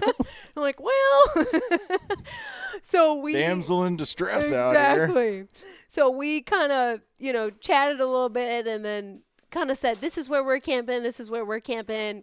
Went on our way. But it was a great experience. So, just to kind of speed things along, the next day, it was the craziest thing, but we saw 0 bison. Oh, wow. Went to that same area, rode a lot further, went back a couple of ridges. How's your weather? Really, we were pretty spoiled with good weather for most of the trip. At the very start of our ride, we did see some pretty cold temperatures, like -20s. But our whole time out at camp, we had probably like 20s and 30s. And there was one day in the morning, it literally rained. Yeah, I was gonna say at some point you don't want it to be that, especially with the snowshoeing and the snowmobiling. You don't want it to get that warm. Exactly, and that's part of what makes it like even worse with some of that stuff. The sun comes out. Oh yeah. It makes it soft. You sink a lot more. So comfort-wise, we had really good weather. Condition-wise, it would have been okay if it was a little bit colder. All right, so you're not facing any super adverse weather conditions. Nope, not at all. So that next day, we rode, we hiked, we glassed, and every herd of bison that we had seen, couldn't find. No buffalo. 0. Wow. And so we were like, well, so Brody and I went over maybe 1 or 2 more ridges to say, well, maybe they went back here because that first day that we were glassing, that group that was just kind of on the move, they were heading further into the mountain range. So we rode and hiked over. Tandem with the hunting pressure showing up? Is I there would say correlation there? Or I is would it just say kind of so. they just are naturally going out that way? I think it's a combination of both. From what we've been told, they do move around quite a bit. Yeah. But I think it also didn't help that there were now a couple of groups in there hunting. Sure. So definitely the direction they were moving was away from us. Okay. But so we went over, a couple more ridges, hiked up, did some more walking around, and glassed another herd that was in an area that from just looking on our Onyx, we were like, it's going to be really tricky to get there. More spaces like what we did for the Jeep Trail. Oh, Lord. So it was like there's no river we can run. There's no, it was kind of like if that's where we're going to go. There's no path of least resistance Nope. here. And there's no nice scenario. But it was the only buffalo that we were seeing. So we decided after we saw them that we were going to go back and ride over to where Kevin, Dave, and Skeeter were staying to say, hey, if there's 5 of us, that makes breaking the trail a lot easier. And it was a big herd. You want to gang up. So we with were these like, boys. maybe if we can get, them to come with us, we can break the trail a little bit. Something tells me Skeeter can break a trail. Skeeter can break a trail. And let me tell you, Dave had this beast of a sled. Yeah. And he literally, just to kind of give you an idea of the type of guy that Dave is, remember he's the one that's the local kind of expert. the expert. He the chaperone, we called him. He pulled in 1,000 pounds of gear. Oh, wow. And when I talk 1,000 pounds, it's like, what are you bringing that's 1,000 pounds? He brought a full-size generator. Oh, this dude was ready. He was ready. So it was like, okay, we can get Dave out there breaking trail. Dave's like Skeeter's MacGyver out yes, there. Yes, literally, like the MacGyver of Farewell is Dave. We should make him a shirt. So we went over to their cabin, and they were like, "Do you guys see anything?" They had seen nothing that whole day, and we said, "Well, we found another herd." Showed them kind of on the map where they're at. Like, what do we you should think? all do this together. Maybe we should all do this together. And they were like, "Okay." And they said, you guys found them, so you're gonna pick your bison. You're gonna shoot first. This motley crew, they're incredible. I'm getting more and more respect for these right? dudes. So we kind of made a game plan, and we said, all right, let's meet at the river at 9 a.m. Because that's right about dusk. So we'll Dawn. You're right. Dusk is night. That's dawn right. is morning. Thank you. Yeah, I have a brain. How far did you have to travel through this kind of untraveled Jeep trail style country? I'm gonna guess like maybe like 7-8 miles. Oh, something that's like far. that, like a little bit of a ways. Up into the mountains. Yeah. Up into the drainage. But on our way there, so we meet at the river, 9 a.m. We get going down the trail, maybe a mile down the trail. Something tells me Kevin was probably late to that rendezvous. Kevin was the caboose for sure. Yeah. Wait up for me. That's exactly what he sounds like. Rabble. He growls just like that. Yeah, I feel like you've met him. I'm scared that I'm gonna like turn into a Kevin someday. Hey, at least I'm not a Chad. Hey, you're not a Chad. Just don't be Chad. So we're again probably like a mile down the trail. All of a sudden, to our left-hand side, Dave starts pelting off a couple shots. What? And I'm like, what? So in my mind, I literally was having flashbacks to Chad, thinking like, stir him up a little bit. I hear two, and all of a sudden from the front of the group, they yelled, they're like, we got two. You're like, and whoa, I only have one tag. I literally was pissed. You're like, this was not a team effort. I was like, they just shot my bison. And like, this was not cool. Oh no. So I'm like flashing back to Chad, and I get up there, and they shot wolves. Yes. And I was like, what? This is so incredible. So they got two wolves. So two. And as they're doing that, a third one like popped out because the snow was so deep, they couldn't like run off. Love it. So Dave shot those two. Skeeter shot the third one. How many wolves in total were there? 3. And they got all of them. It was so cool. What colors were they? One was black, 2 were like a brownish, grayish, type of thing, and all 3 were pretty small. Oh, there were. There were tons of really large wolf tracks all over in the area, and they were on an old moose kill. Oh, they were. So it was pretty clear that they were maybe like the pack stragglers or had gotten kicked out or something like that. Teenagers scrapping along. Yes, nothing huge, but any chance to see a wolf and then successfully harvest the wolf, especially did you see any of that go down, or did you just catch up to it? So at that time, I didn't like see, obviously I heard the shots and the cheers and you're like, damn it, Chad. All that stuff, but I didn't like see the wolves until they, brought him back. But it was so exciting. Yeah. And super cool. So we took them. Wolf hat trick. That's awesome. And then what was even more fun, so then it was like after that, everybody's radar was up. We were all looking. Well, my gun was in like a gun case. Like a scabbard? Or like a case? Like an actual case. Yeah. Strapped in. Enough ice and snow, it's probably good to just have it cased up. Yeah, waterproof, all that stuff. And then Brody had one in like a gun boot, but it was like, closed up and some of that kind of stuff too.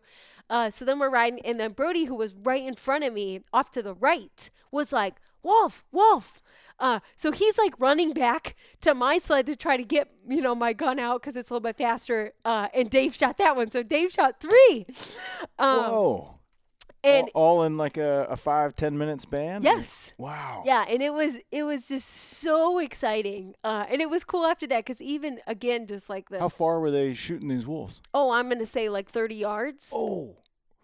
Maybe 100, Brody says. I just saw Brody mouth 100. That's still right in front of you. Close, yeah. So enough freehand, Yeah, just some of that stuff. So swing and shoot. So just so just adrenaline rush. So it's like this day, like you've teamed up, you've met. It's 9:15. We've already got 4 wolves down. I feel you got this gang. You like need a gang name. Yes, it was like there's no way this day can go bad. And you're still headed towards the buffalo. Still heading towards the buffalo.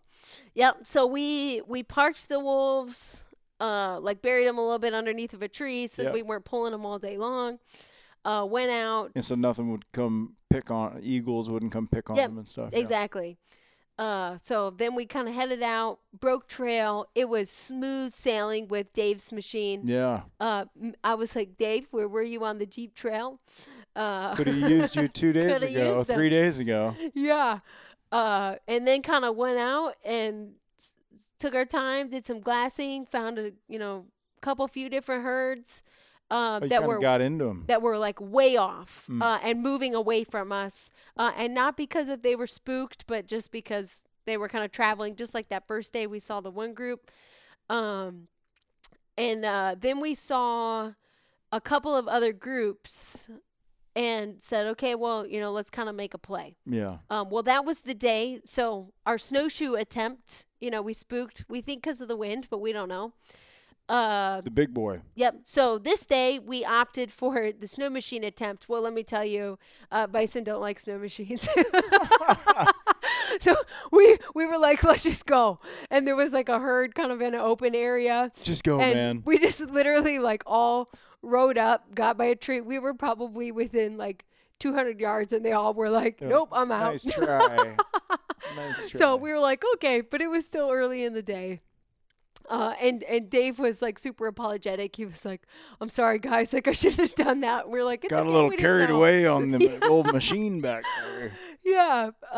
But so we kind of like continued to watch and glass. And we ended up actually the herd that I took my shot out of, we stumbled upon more than anything.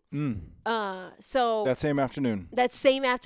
Yep. So we were kind of getting into them. We were getting into them. We were finding different groups, and we decided to go down into this valley because we were going to go up, because we wanted to get on this ridge line to see over where a lot of those bison had been traveling into. Oh, that next ridge syndrome. Yes. Yeah. And on our way, while we were going down in that valley, off to our side, we were like, hey, that's like a group of bison. There were probably maybe 7 to 10 of them, maybe a dozen. All 5 of you still together? All 4 of us. Kevin was Yeah. I got it. Forgot. So we kind of stopped and spent some time glassing. We decided there's a few that look like bulls, but again, kind of I mentioned it earlier briefly, but it's a bull only tag. That's right. So for people who haven't spent much time learning bison, they look very similar. But what are the differences? So the easiest difference that I have found, and each person you talk to kind of has different things, but the biggest difference is the size and the shape of the head. So the face of a bull is going to be a lot more like a triangle, because their forehead is really big and they got more of that like afro, kind of thing. And the face of a cow is going to be a lot more like an oval, a lot more narrow and long. But the easiest thing for me is the size of the bases of their horns. I feel like you're overthinking it. The easiest thing for me is to look for the pecker. I know. So the penis sheath, because they have their winter coat, you can't see it. Oh, is that right? Yeah. So their hair is so long, because I agree that would be the easiest. So in layman's terms, how I differentiate cows from bulls and bison, the bulls, they're obviously much bigger, but their horns will make like a field goal shape. Yep. Whereas cows are going to have they curl in a little bit more C-shaped horns, thinner and more curvature to them. Where the bulls are going to have just those big field goal posts. Yeah, and a lot of people use that method too. And successfully. When we were kind of like studying pictures and we went to like the Wildlife Conservation Center before the trip to look at their herd to figure out, can we pick them apart, some of that stuff. I didn't find like super clear distinction within the middle-aged bison with that approach. When there were like massive old bruisers, it was like a clear goalpost. Plain as day. In the process of like the mature cows getting the curl and the bison really like going up, it was the 5-year-olds are kind of tough. Yes, it was too hard for me. Yeah. So that is a good strategy. But definitely the bases, the shape of the head. So you see a group of 10 and you think that there's some bulls there. We think there's some bulls there. So we decided it's worth it to pull out the spotting scope to get a little bit of an even closer view. So we pull that out, we look. And by this time, and it took that long, Kevin had joined the group, and he's sitting in the back, getting his drink on, and he's like, it's a whole group of damn cows. Why are we wasting our time? And so he was positive that they were all cows. And the rest of us were like deciding, but there was one in the group that we all agreed, like, that's a bull. A young bull. Middle-aged. Okay. Yep. Mature. Yep. And then there was like a second one that we were kind of deciding, but the more we watched them, and then once we got a good view with the spotter, we decided there's 2 bulls in this group that we feel confident about. So I got set up. Skeeter got set up. Kevin's like, y'all are crazy. Well, by this time, once we were going to shoot, he's like, maybe it's a bull. And he was hilarious. Pipe down, Kevin. Yes. We got this. Yes, he was hilarious. So he, kind of did some of that stuff. And so it's 350 yards. To this whole group. To where, this group is, but a nice like bench. So got set up, laid prone, having the bipod there. Brody's right next to me, ranging it, making sure I feel good. So Skeeter's like, okay, which one do you want? I picked out my one. He's going to shoot at the other one. This group's not wise to you? They didn't seem to really care that we were there. They were just kind of confidence in their numbers, maybe? Laying, feeding, chilling. They were walking, but not in a spooky way. Yeah. And so I said, okay, so Skeeter's there, I'm there. And I said, all right, on the count of 3. 1. I didn't even get to 2. Skeeter's shooting. And I was like, what? I got to shoot. Like, Skeeter don't count down. So all of a sudden I shoot. Shooter's going to shoot, man. Yeah, I shoot. And they're like, great shot. And all I hear is Brody going, shoot again, shoot again. So I shoot again. And all of a sudden the bison just dropped. Were you able to stay on your animal? Yes. Things didn't get mixed up? Nope, things didn't get mixed up. And really, after he shot the one, because I was ready. Like, I had it in the scope. You were ready, yeah. All that stuff. It didn't even really move. I think it froze. Like, what was that? Yeah. You were like, oh, it's game time. Then it was like, okay, I gotta go. So I got the one shot. Tell me about your shot placement. Buffalo has interesting anatomy, a large hump and a humongous front shoulder. Yeah. Where were you aiming? Right behind the shoulder. Yeah. I think a lot of people shoot too high on bison and mountain goats because of that. There's a name for it, part of the vertebrae that stands up tall like a fin. Yeah. Buffalo and mountain goat have it. Nilgai have it, that weird animal I just hunted in Texas. Yeah. I believe like a giraffe would have it. But anyways, I think a lot of people end up shooting too high on a buffalo. I just was zeroed in right behind the shoulder. 300 Win Mag. Yep. Gang, 2 shots. Yep, and it dropped right where it was.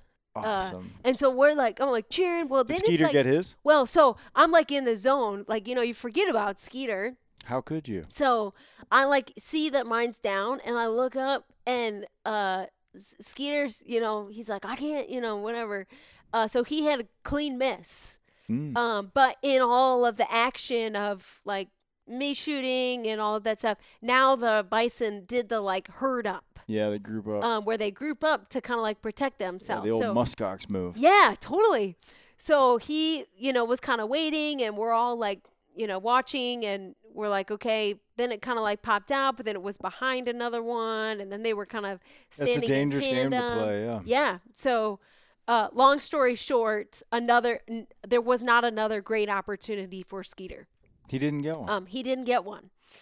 So it is that day or ever? That day. He did later get one. Very good. Yep. So very exciting. But that day he did not get one. So What kind of worked out? You probably had all hands on deck helping with yours. Exactly. So tell me about the bull you shot. Yeah, so I don't know anything about like sizing or anything like that, but I'll tell you. It was really big. When I walked up to it, like my jaw, like I think I had to like push it back up. Yeah, it's prehistoric. It was huge. It's overwhelming. And prior to this bison hunt, the largest animal that I had ever like been next to on a hunt is a caribou or a mule deer.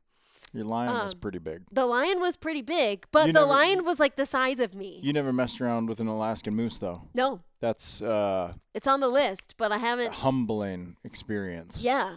So when I walked up to this thing, kind of like I did the same thing with the lion hunt. I like on repeat. I was like, wow, and then I'd take a step, wow, Just disbelief. and then just look again, and it was like, wow, like just like different tones of. It was all I could say, and I was trying to think of other things to say, and it was like all that kept coming out. Just the size and the beauty, and like I stuck my fingers into like the hair, you could bury and it your was like hand it goes to your elbow. Yeah. And like just every interaction was like, wow. Yeah, they're wow. beautiful. So nice big mature bull. Nice big mature bull. Definitely much smaller than the first one that we went after. Seems like that one wasn't meant to be, But so grateful. How it worked out. And lots of meat, delicious meat. Yeah, so some people say maybe a bull doesn't eat so good as a cow. Yours is good? I've never had a cow, but the bull is unbelievable. This is coming from the girl that eats wolf too, so yeah. I'm not discrediting your palate. I'm just trying to gauge. Yeah, I would say, and we've shared some of the meat with friends. There was one older gentleman who had done this hunt before that was particularly useful in sharing some of the information that he had learned from going on this hunt. He was your Dave. Yes. Yep. Your and mentor. we had dinner with him and his wife after the trip just to exchange stories and pictures and share with him. And when he ate it, he was like, "This is some of the best meat that I've ever had." So really, really quality. And then we made a variety of different things just because you have so much meat. You probably still do. This was just 2 months ago. Oh, totally. But like just the sheer amount of meat that a bison produces, it's like you can't be like, oh, we're just gonna make a bunch of hamburger. Nope. You got to get a little more creative. Yeah. So you have to buy another freezer. We did not, but we gave away a whole bunch of meat that we can easily get again. So a bunch of like venison, some blacktail, some of that and stuff. Opted to keep the buffalo in order to make space for the buffalo, just because power move. Yeah. When I killed my buffalo, I split it down the middle with my brother. That's a good move too. He took absolutely half of that buffalo, and I took half, and it was still an overwhelming amount. I know. I think we gave away about a quarter of it. Yeah. To people, like we gave some meat to the pilot. We had some people on like our shuttle crew to pick us up and drop us off with our nobody's turning down wild buffalo. Yeah, so I bet we had a whole like processing team because we like to process all of our own meat. Mm-hmm. So the people that we invited to be part of that, we sent some meat home with them as well. But I bet we kept 3/4 of it in the freezer. But anyway, I was saying one of the things we experimented with was we made our own jerky. Oh, cool. And just a couple weekends ago, we were out riding snow machines with a girl from out of state who doesn't eat meat. And I said, would you like to try some bison jerky?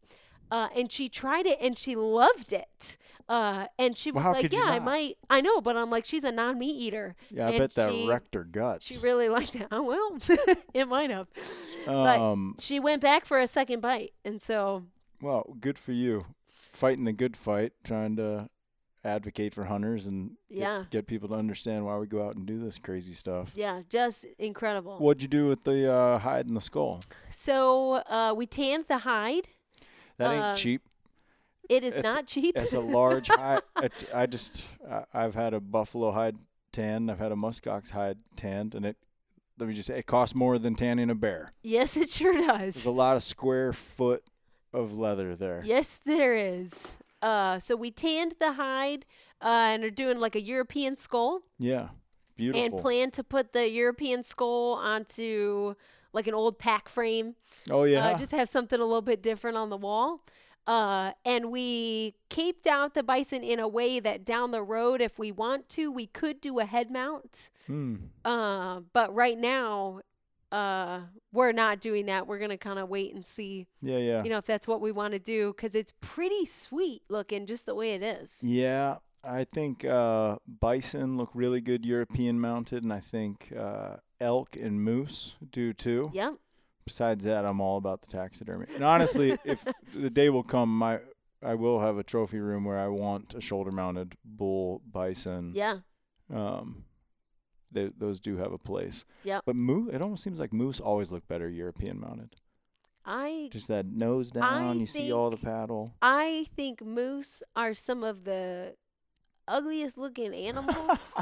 I love moose. I get thrilled every time we see moose. I've lived in Alaska over 5 years, and every time we see it, I want Brody to stop and pull over so I can look at it and watch it, and I get so excited. But when you like look at their nose and their face, I'm like, they're a pretty goofy looking animal. Yeah, totally.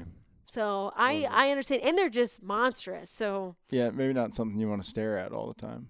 Yeah, whereas and maybe you do, and when that's it's great. down to the white skull and the big paddles, it looks much more sophisticated. Yeah, but I should throw a disclaimer. If I shot a giant moose and Brody asked me if I wanted to shoulder mount it, I'm positive I would say yes. I believe I want to take credit for some of your taxidermy interests. Should. I know you. Before we met, you already you have a squirrel. I sure do. I have. So at my new job. Yeah. Last week they had show and tell, and I was like, "What do you bring to an adult workplace I'll tell show you what and tell?" You bring a damn taxidermied squirrel. That's exactly what I brought. I was like, what do I have in my house? A, that I can bring, and B, that isn't like, I what bet in the you world? were the And belle of the ball with that brought thing. that squirrel, and walking down the hallway with a mounted squirrel, Yeah. it was a head turner, Yeah. and people loved it. So Did you get your lion home? not yet. So still waiting on that from the taxidermist. like it Probably was here in the done. next, if it's done, I'm yet to hear. But hopefully here in the next few months, we'll be getting that back. Last winter, I killed a big cow with Keith Volta, and his is just about done. He killed an Alaska range dull sheep with Brandon and I too, and my taxidermist mounted both of them, and I think they're getting like double crated and shipped to Texas for him. Ooh. But you would have been after Keith. You got to be coming up Coming up here real soon. quick. Yep. So, and that's to be expected. Typical taxidermy. Yeah. Year and a half, sometimes 2 years, depending on their Nope. load. I don't put up with that. I got a 1 year. Oh, if something ain't happening in 12 months, something's wrong. I got questions. Well, yeah, I don't put up. I think that was fair pre-COVID. And I think we're coming out of COVID, but the process timeline I guess the tanneries did slow down a lot. and some of that stuff. And I think a lot of the places are still catching up from some of that. So there's probably an influx of hunting too, an influx of taxidermy. Yeah. With COVID. Yeah, I'm not getting antsy yet, but. So you shuttled all that buffalo meat back to Farewell, had it flown out, and then you snowmobiled home. Snowmobiled home. Wow. Rode out. And we did end up having some hitch problems. So bringing the one sled was a good move. Wow. So for anybody else, lucky enough to draw the Farewell Bison tag. Hit up Becky and Brody. They'll give you all the insight that they can. Yep. Well, it sounds like you made the most of it, and it was a defining adventure for you. It was some incredible. Highs and lows. Yeah, I think in the whole trip we ended up riding probably like 600 miles on our sleds. And, if you don't know what that means and you're listening to this, that is a ton. If riding 100 miles in one day on a snowmobile is like 10 hours of snowmobiling. Depends how fast you're going. Well, if that's true. Groomed trails you can buzz. But if you're like kind of traveling cross country and stuff, 50 to 80 mile days are big days. Yeah. And on our way out, we were itching to get out a little bit because we got, I wouldn't say weathered in. We had to wait an extra day for our pilot to have conditions that he was able to fly in to where we were to take the bison out. Yeah. And we were wanting to get out to make it to work by Monday. So we boogied on the way back, and we had, a couple days that were each, pretty well over 100 miles each day. That's exhausting. So pretty good, but the more you ride, the easier it comes. Yeah, for sure. So it was like heading out, we broke up the trip a little bit more, and I don't know that I would have been ready for that, but when you're on that snow machine every day, all day, and throwing some snowshoes in and that kind of thing, it felt pretty good, but pretty incredible to see some of that areas of Alaska that you can really only get to either by, small plane or a snow machine in the winter. Yeah, there's a short window when you can access some of these spots by dog sled or snow machine, but otherwise all these places are only accessed by bush planes. Yeah. Yeah. So just incredible opportunity to be out there. We saw tons of moose. We saw some fox. We saw killed some wolves. Killed some wolves. It's great. Just so amazing. We said we would totally go again. Is there a wait in Alaska? If you draw it, can you draw it again? I gotta wait 10 years till I can put in, but I'm holding out for Brody. Yeah.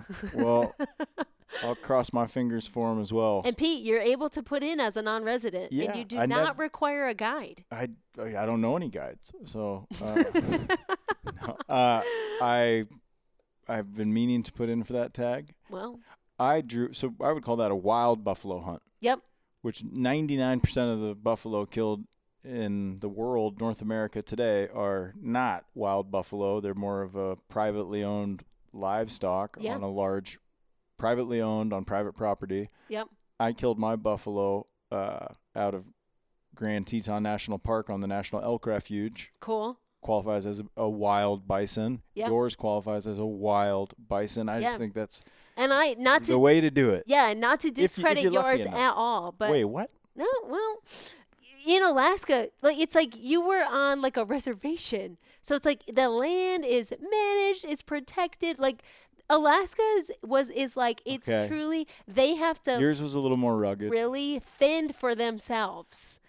They got to fend for themselves. I'm telling you, I've been to there, and there's like, I know. Hey, I know. They're just that right they can eat or, Yeah, there's a feeding program. Yeah. So I'm not talking about my buffalo. I agree that you're buffalo, and it's not a competition. I got frostbite. Did you get frostbite? Totally wild. No, because I had bunny boots. And because I slept in Patrick's cabin. Okay, shout out Patrick. Please don't. I maybe would have if I slept in the Please don't track down Becca.